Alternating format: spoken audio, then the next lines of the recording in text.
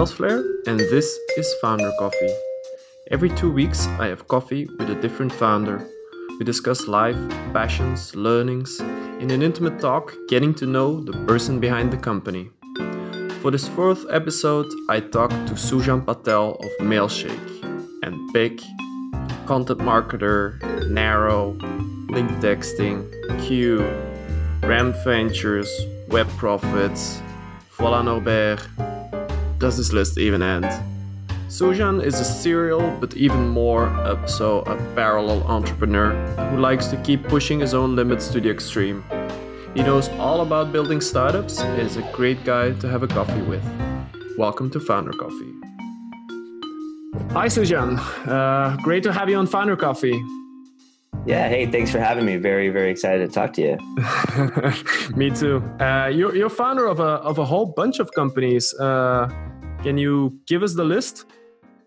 Yeah, there's a bunch. So to keep it simple, I'm a managing partner at Ram Ventures. We own 6 SaaS companies. We operate 5.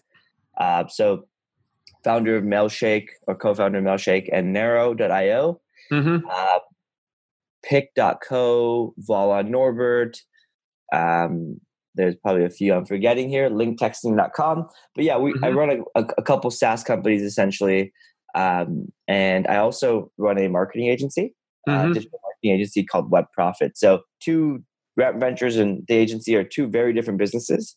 But yeah, I love helping people and working on growths. And so I guess I've doubled down over and over to the point where I have 6 different things going on. Yeah. How do you manage all these things at once? Yeah, so it's quite difficult, to be honest. But also it's also not as bad. So one thing I do to help me manage multiple things is that I only focus for every single company. You'll notice for our SaaS companies, you'll see a common trend between not the products, but sometimes the industry, but also more importantly, the tactics, the strategies, the channels we use to grow. They're all very similar. So that just means, when we do it once, we master it, we figure out a process, and we figure out a way to do it over and over again, and apply it to other companies. So, I'll give you an example. We're working on onboarding improvements for and we're also testing a referral program. We're testing a referral program in one of our companies. That's the less risky one, Narrow.io, seeing how that works, and getting people activated. I know the pitfalls. I've set up lots of different referral programs. I know the pitfalls. They usually don't work as well as you want. Most people don't actually do anything and whatnot, use the program. So we're going to test it out, and if it works, we can apply it to other companies. Mailshake has 12,000 customers. I don't want to do any tests on that one because that's risky. There's a lot of blowback. So when we do things like this, it improves our efficiency, and it also improves our effectiveness because we're not scaling things that that are half-baked ideas. We're scaling things that are proven, and we have metrics behind it. So it helps us kind of do our jobs better. The other thing is, I think working on multiple projects, multiple businesses, switching gears all the time is something that I enjoy doing. I've always worked prior to this, I've worked on the agency side. I had a previous agency, so always used to kind of switching gears all the time. And so I kind of just got used to it. Even before that, I worked at companies where I was in charge of a marketing channel specifically for multiple products. And so just got used to really moving around. And so I can kind of go into one business for a day, do a bunch of things, implement a bunch of things that may take a week or 2 to get data or even get developed, and then come back to a week later, to check on what's happening, how it went. Yeah. Is Mailshake the bigger one in the portfolio? Yeah, Mailshake's one of the bigger ones, or at least the most notable one. Yeah. Is there any bigger idea behind the portfolio? Well, I think the bigger idea is to is to buy and grow SaaS companies. Mm-hmm. One thing with the portfolio is that they're kind of it's an evolution of over the last 3 years. So 2015 started with Mailshake and Nero, and our goal was, can we even do this every year? Can we even grow a business? Next year, we proved to ourselves we could. It worked. They grew. So we're like, okay, let's go do this. But we found it takes a while to build stuff. So let's go buy something that's there. Yeah. Bought one, tested it. Can we grow one that we didn't build? The answer is yes. So in 2017, we bought Norbert, and we're growing that. It's grown over 2x in the 6-7 months we've owned it and whatnot. But so yeah, the theory, the concept here is that we're not necessarily focused on any specific industry, although I know the sales and marketing space the best. So that kind of naturally we get a lot more stuff in that space. But yeah, I mean, we're looking at HR, we're looking at kind of really anything, and our mantra or kind of our mission is just to grow companies to get them to size. Yeah. So how did you get into like building, growing, buying SaaS companies? How did that start? So that started, I've always been infatuated with SaaS and software. I think when I was running my first agency called Single Grain, I've worked with lots of different SaaS companies and software companies, helped them grow. And I was like, man, I really want to do this. And so while I was doing my agency, my first one, I was trying to build some stuff on the side, but I always failed. I went to like Startup Weekend, found a developer, try to build an idea, but they were kind of crappy. And the reality is I was just kind of not that good at being a software guy. I was really good as a marketer. I was good as a top of the funnel guy, but I knew how to grow businesses. And so I would always get hired to work on growing businesses like sales. We work with Salesforce, help with Crazy Egg, Kissmetrics, and seeing all these companies kind of grow. I'm like, wow.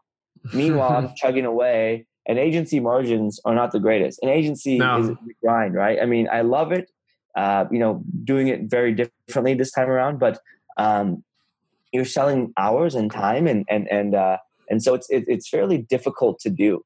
And so my point being is that I was always envious on the software side, but I tried and failed a couple times.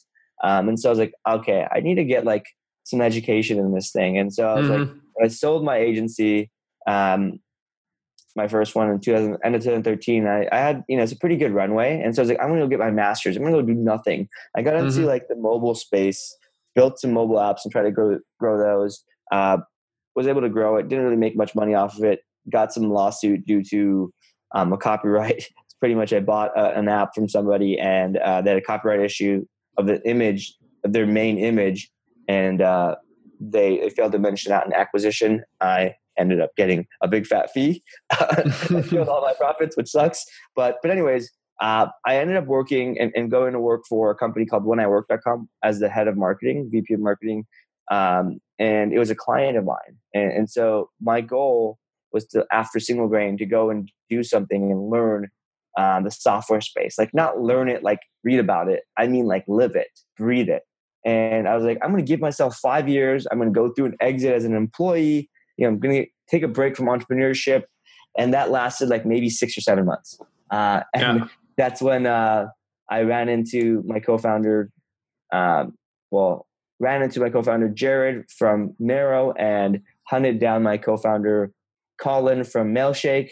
And I found 2 devs. They both agreed to work with me, and we worked together well. And so I was like, well, let me hedge my bets. One of these got to work, right? I have 2 chances of success now. And I started moonlighting in the software space after I felt like I got really, really comfortable, because I knew the marketing side. What I didn't know is the customer support, how to, I knew all the theories, right? I'm not like an idiot. I was reading all this stuff, but like when you get in there and you live it and breathe it, it's very different. Yeah. The sales side, the customer success, the operations, the development, all the other stuff that I think are very, very difficult to do and are equal parts of running a company when compared to marketing. Yeah. How did you actually get into marketing in the first place? Like you worked for big companies, helping to grow them. How did that come about?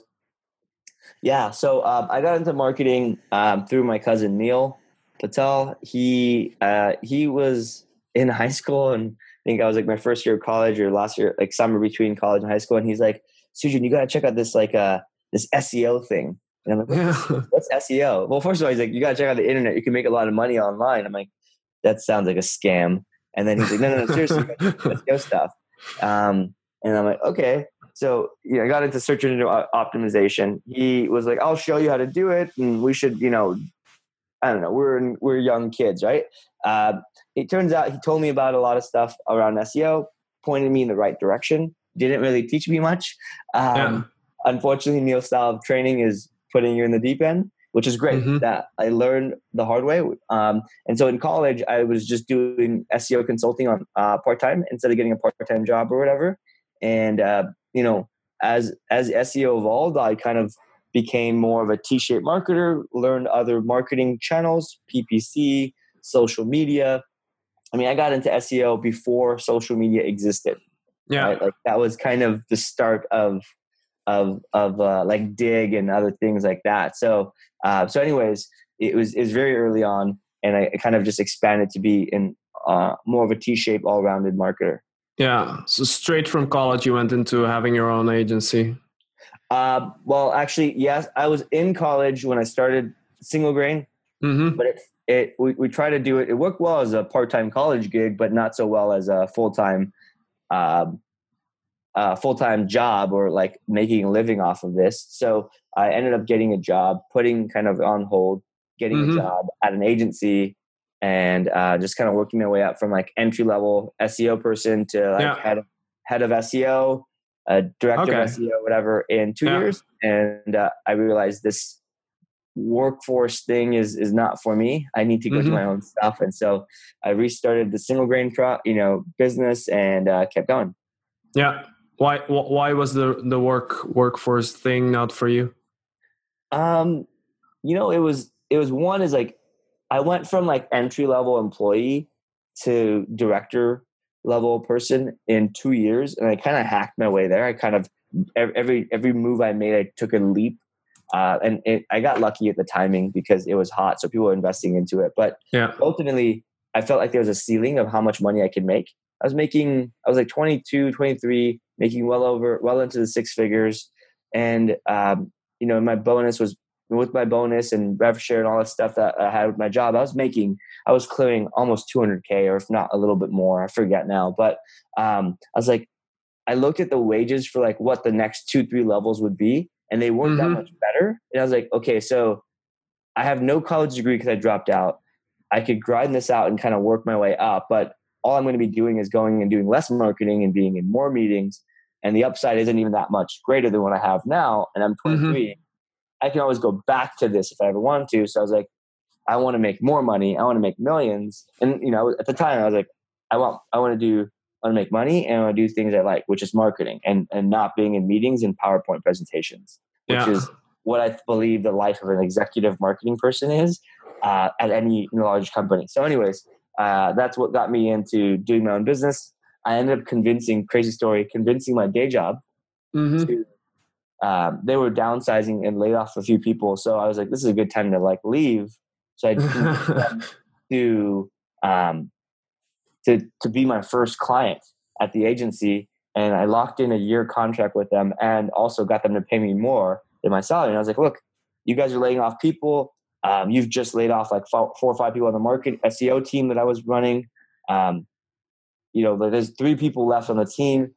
I could do all the work of all these, not necessarily the people that were on the team, but the people you just let go, and myself, and you can de-risk the position and move me to contractor.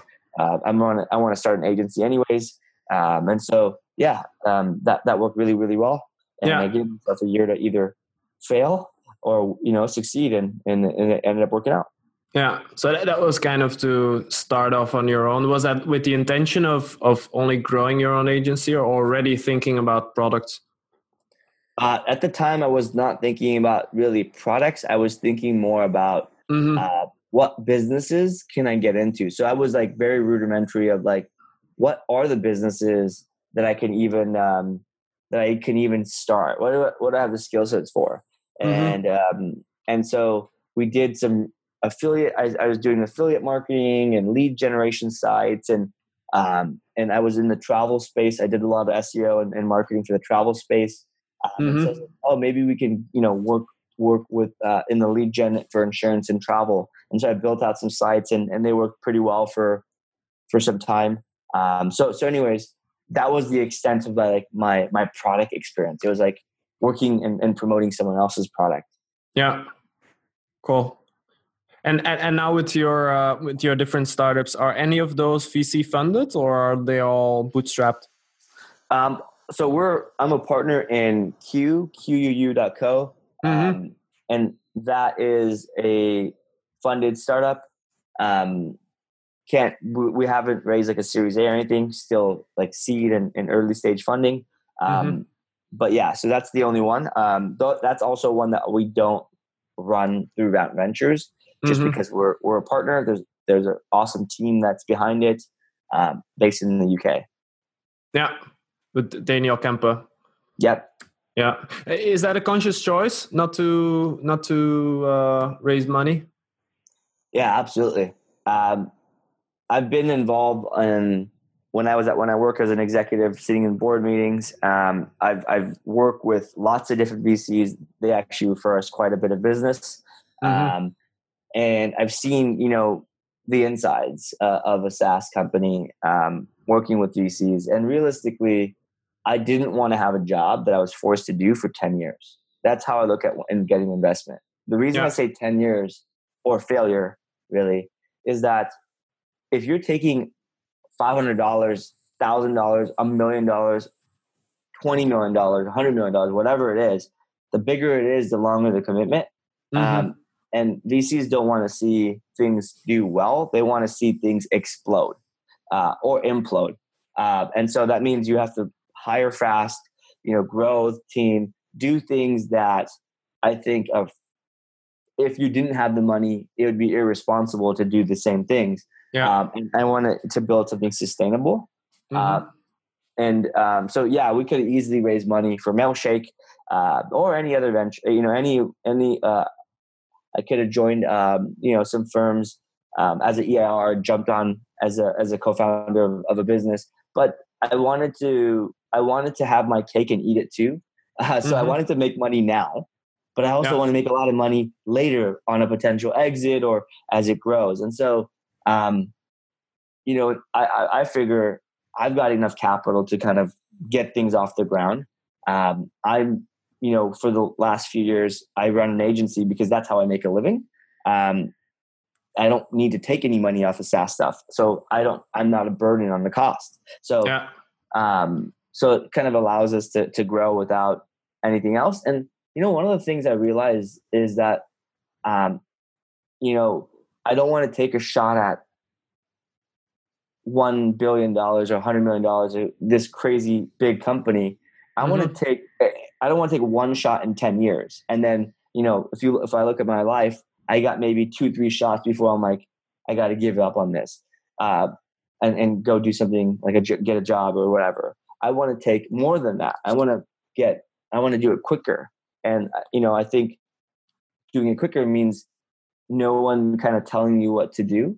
Mm-hmm. Obviously, we've got some advisors. My partner, in Route Ventures, is an ex-VC, and so he's very, very experienced on the capital raising and that front, and exited multiple businesses. But we didn't want to do that ultimately because I wanted to be able to, if I see, let's say we're 30% of our goal for a company and somebody offers us a ridiculous amount of money, or even a semi-ridiculous amount of money, or even a reasonable amount of money, I want to be able to consider that and make my own decision, not have a board or outside people tell me that I can or cannot do that. Yeah. When you buy a business, what is exactly the goal you have in mind when you do that? Like, My where do goal you is, see the business going?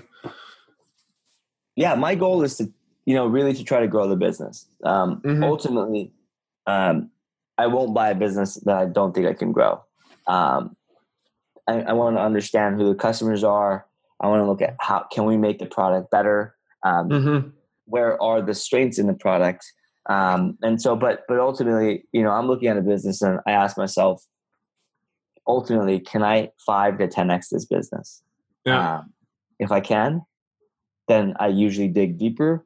Looking at the competition, looking at what's out there, and what the strengths and weaknesses are. Talking to customers, really, it's awesome to see this, get this detail and go into the weeds on this, because it helps me understand more and more businesses and what the strengths are, making me better at running my own. Yeah. For those with a small SaaS business out there that might be interested in selling, what kind of businesses are you looking for? Yeah, so we're looking for really businesses that are somewhere between 100K ARR to a million or a few million, Mm-hmm. and want to just grow them. Right? They want to they could be have to be SaaS, first of all, but they could be in any industry. Really want to just make sure that we can grow them. So if anyone out there knows anyone are interested, let me know. Cool. What business do you spend most of your time on now? Um, it ranges. Right now, in the last 3 months, I've been kind of serving as a customer success person for Mailshake. Um, Mm-hmm. I'm kind of known for like going into the different businesses. I'll go and try a rollout. So, for example, we want to test out if customer success is the right hire for us, or should we hire a salesperson? I want to see if we get hundreds of customers, new customers a month, signing up. I want to see if engaging them actually does anything. I mean, I know obviously it will, how talking to customers is definitely very, very valuable, but do customers want to talk to us? What are the KPIs of this role? Will it move the Yeah. needle? All these little nitty gritty details that I think we're not quite ready for that role, but I can serve as that role. Last year I was doing a lot of the marketing for Mailshake, the content marketing. We've hired for that, so we're pretty much serving as roles that are potentially coming up. And Mm-hmm. I learn I'll learn a lot about the position, move, and then either we'll move on with it or hire somebody to kind of manage that. Yeah. But I'm also doing, onboarding and things with other businesses. We've got a really, really awesome team, Mm-hmm. which um, helps us execute. So, I'm not in the weeds on building a new, like for example, in Norbert, we're expanding the product to add in a few more, things, bells and whistles to what does it's fallen behind over the years to some of the competitors. So we're kind of expanding to catch up. I don't need to necessarily be on the day to day of those things, but that was something, myself and my partner Bob worked on 3 months ago. He's kind of carrying that, and I'll kind of, once it's live, now it's my turn to do more of the marketing for it. So I can go in and out of businesses fairly easily. Yeah. And I usually go in and out of businesses on a daily basis. So like I worked on Pick yesterday. It's, we worked on all of the onboarding and some of the technical stuff to kind of get the email and marketing automation set up. That's going to take 2 days for my dev to do. I'm going to go back to Mailshake and kind of move on and do that role. Yeah. So if I understand it well, you focus very much on experimenting, improving, and then delegating that, or yeah, delegating, and also could be just the some cases it's not doing things, choosing mm-hmm. not to do things. So for example, we're working on, we use the ICE framework, um, Mm-hmm. impact, confidence, ease of implementation, and rating all our ideas. A lot of times we decide not to do things. Like I already have the product roadmap for the next year and a half for Mailshake. I know Mm-hmm. exactly what we're going to do and build for Norbert. Some of these things we decided not to do immediately, and we prioritize, and that comes from extreme discipline, but also comes from having resource and budget constraints, it forces you.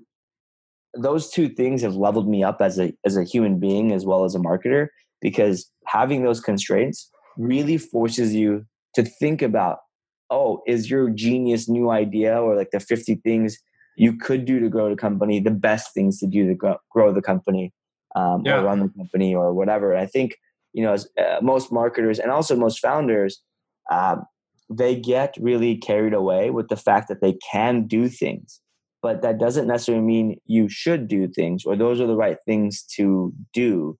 And so, so I always go through the exercise of like, is this the absolute right thing to do? That means we usually move slower than most, and we don't do a lot, but that means we end up executing better. One of the things I really believe in, and I'm not an expert in, but I part of what makes Mailshake, Pick, and some of our companies really great is that the UX. Like I'm looking at this as like, I'm an end consumer. Is this the easiest, simplest thing to do?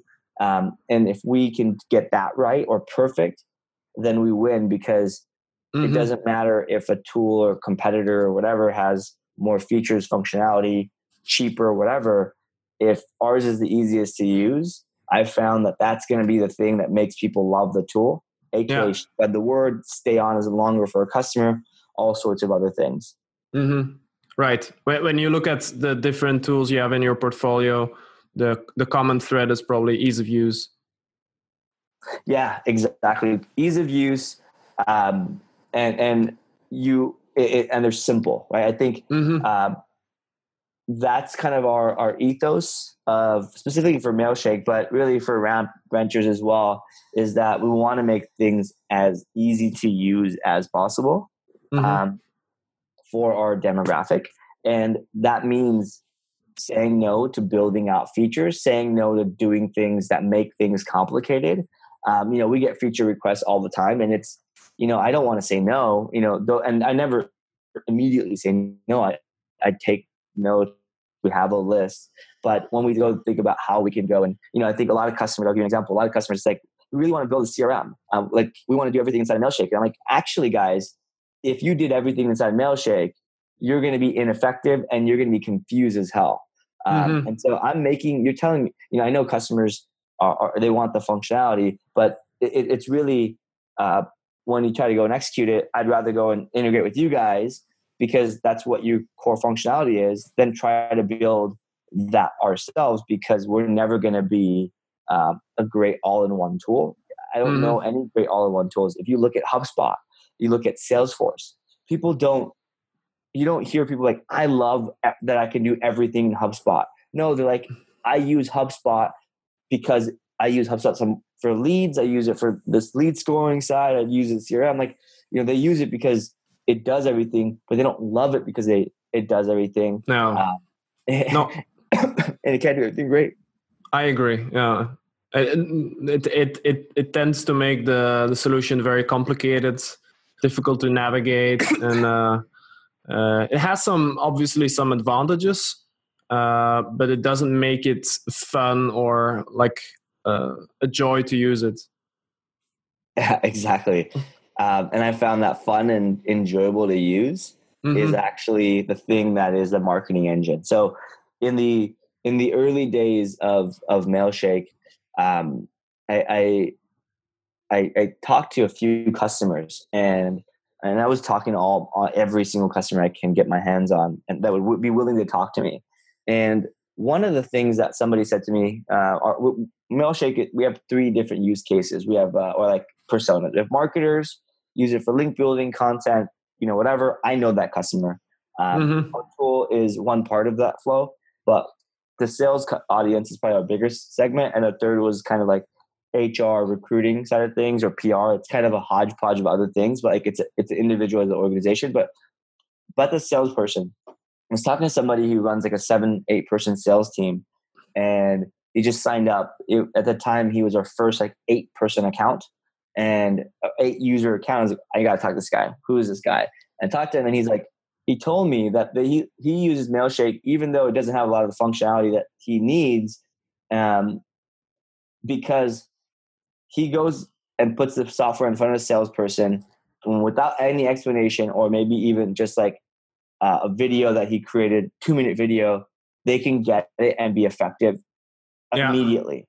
Mm-hmm. And he's like, that is why I love this thing. And he's like, I don't care if this costs $20 or $5,000 a month. You're making 7 of my team more productive, and the net gain on efficiency is in the tens of thousands.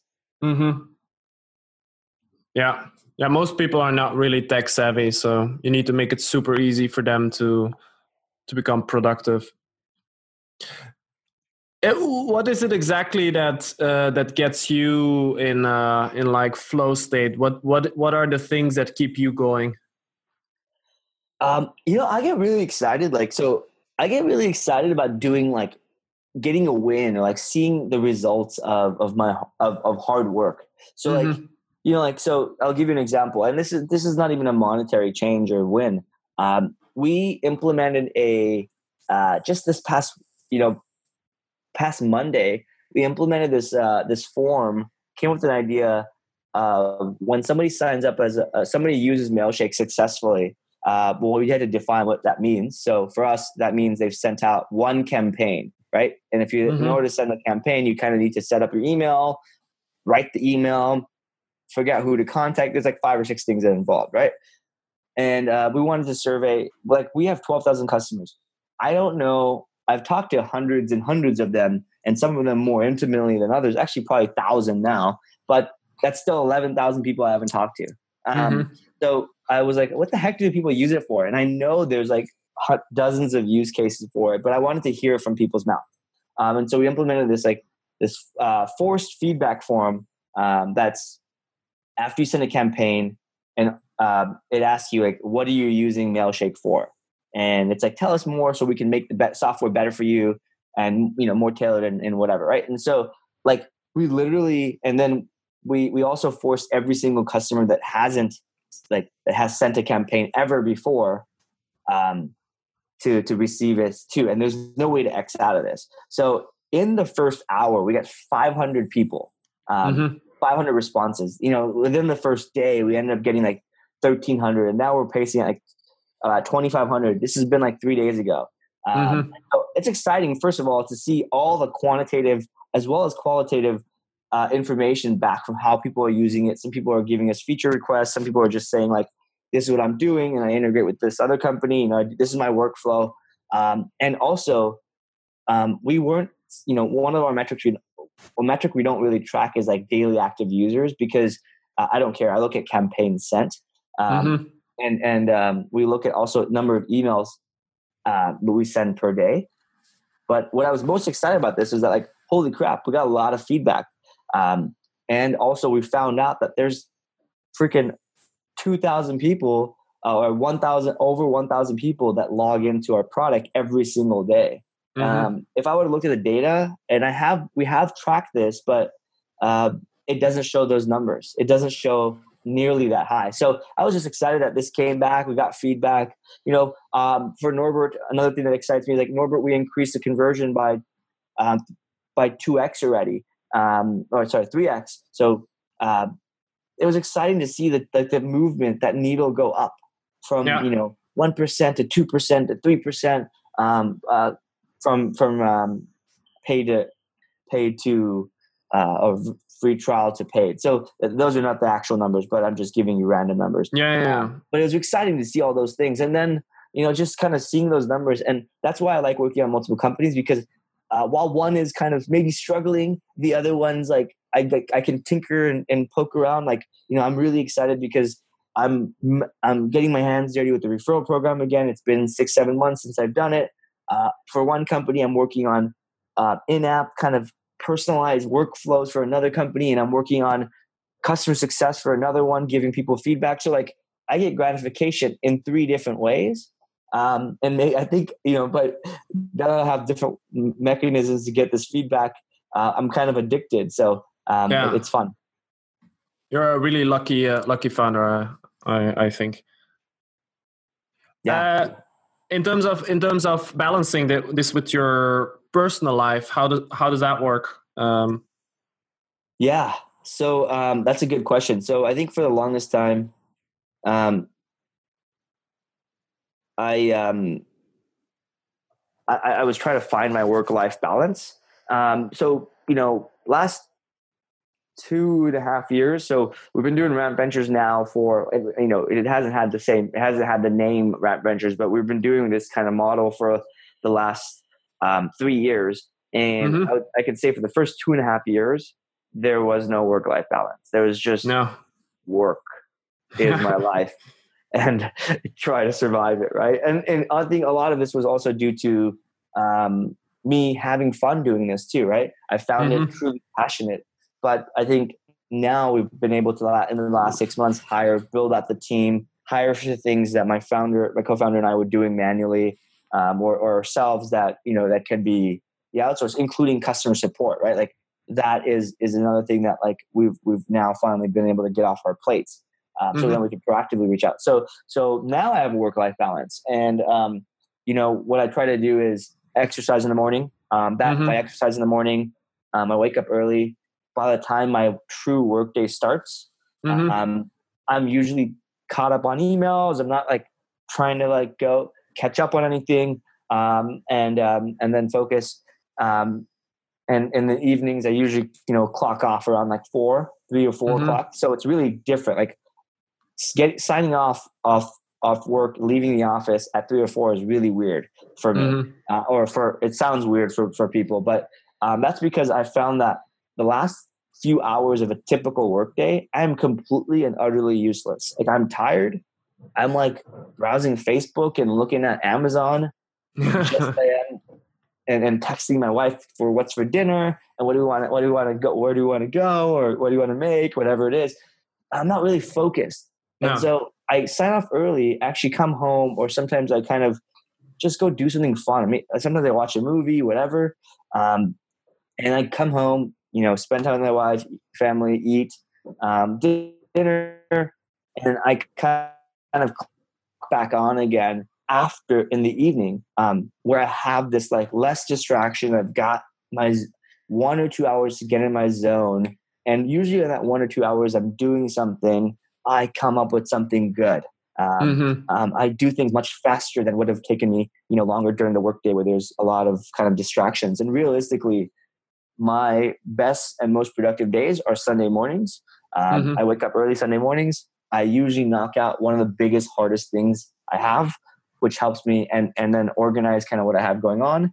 And during the weekdays, my goal and my job, my role is really to help my team remove hurdles and bottlenecks and make sure that they have everything they need to be successful in their role. So I'm not actually doing a whole lot as an individual contributor during those hours. Yeah. Yeah. I saw on Facebook recently that you really start working out. Is that working for you? Does that, do you feel a difference in energy? Absolutely. I've got, I wake up, I wake up earlier, I work harder, and it's all because I actually exercise. And this is not my first time doing this. This is actually my second time. I've actually, for the last 2 years, just got distracted and fell off the wagon of eating healthy and exercising regularly. I was doing it for 5 years before, but I moved cities. I moved, time zone cities, and started traveling and doing a lot of speaking and working much, much harder. So I kind of was like, you know what, I can stop doing this. And one by one, everything kind of faded away. But like exercise has helped me a lot. And I mean, just even like 20 minutes running, or like, going to the gym, like it doesn't matter what you do, like getting your heart rate up has helped me kind of be happier. And I kind of sound like a little infomercial here, but it's such a simple thing that works so well. You just have to get your ass out of bed or off the couch or office chair and do it. Yeah, no, I totally agree. I also just started running again 2 weeks ago. Makes me feel so much better. Yeah. You just mentioned you moved cities. Where are you based now? I'm in Austin. Austin, Texas. Yep, Austin, Texas. I'm from LA, lived in San Francisco for 5 years, and then kind of made my way to Austin. Why did you move to Austin? It's a little mini San Francisco. It's a mini little tech area. Lots of good food, nightlife. And I like it because it's not always all tech focused. There's probably a lot of non-tech things, music, and fun. So I like the work-life balance of the community. That's my surroundings. And again, that kind of forces me to be outside of that bubble. I think in San Francisco, I love that place. I always say, like, that's where I grew up. That's where I kind of learned my chops. But I think, you kind of live in this bubble. Everyone's a founder. Everyone's doing something cool, whatever.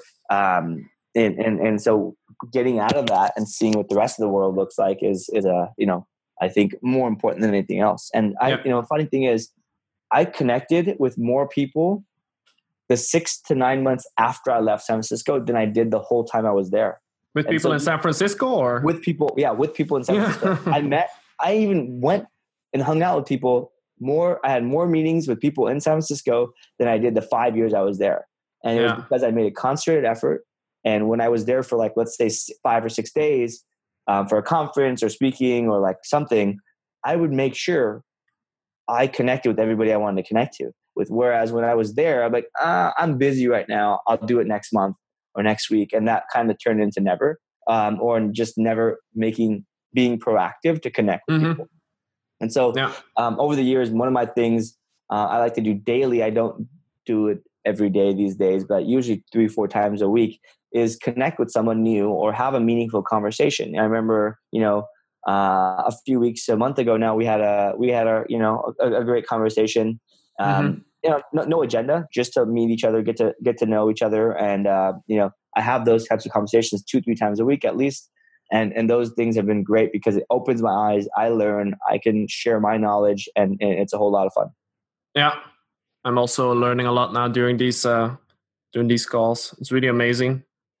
You think Austin is a good place to have your startup? What other cool startups are based in Austin? Yeah, I think there's Austin's a pretty good place. There's Book in the Box is a good startup, sumo.com, and Noah Kagan on there, and that group is here. Yeah. There's HomeAway, one of the older startups, Dell, which is not necessarily a startup anymore, and some larger companies. But yeah, I mean, there's decent amount of startups, not as much as you would think, and not always like software businesses. There's companies like Able or Lawn Starter, like subscription lawn care business. Right? So very different types of businesses, and I think because it's a smaller community, I think everyone is more intimate. They get to know each other, and so I've gotten I have a monthly CMO breakfast we have. There's like 5 to 7 people that attend with all the VPs or executives, executive marketers in the area. So like I think my network is much tighter here. So I don't have as many relationships, but I have a lot more meaningful and stronger ones. But I think I used to think, you have to be in a certain area, but you don't. You could be anywhere. I think it's about really going after like who you want to connect with and figuring out how to connect with them. And you'll find that it's actually not the location that is the hindering factor. It's either you or your lack of initiative to connect with that person. Totally agree. Wrapping up, what's the latest good book you've read, and why did you choose to read it? I am reading the book Sapiens. I don't know why I'm reading it. I'm not. I would say it's interesting. That's an interesting book. I chose to read it because every one of my friends kept telling me to exactly. check it out. I actually didn't. I was like, sometimes I blindly take recommendations from books of people I respect. And again, like that book is just really interesting, learning about humanity and human beings and whatnot. I would say the book I most recently read that I love is the book Principles by Ray Dalio. He's the guy who kind of, I can't even explain what he does, but it's about investing in kind of money management and whatnot and work life. Awesome book, like one of my favorites. But yeah, that's the one I would recommend. Yeah, I'll put it on my list. Is there anything you wish you'd have known when you started out? No. You know why? Is because even if I knew it, I would make another mistake. And I wish I would have. Then I would fast forward to this interview and wish I knew that mistake. So, I learned all these lessons the hard way and made all these mistakes. And honestly, that's kind of what made me get to where I am. And so, I'm fine with going that over and over again. That's it for this episode of Founder Coffee. We hope you liked it. Let the world know if you did. Thanks for listening, guys.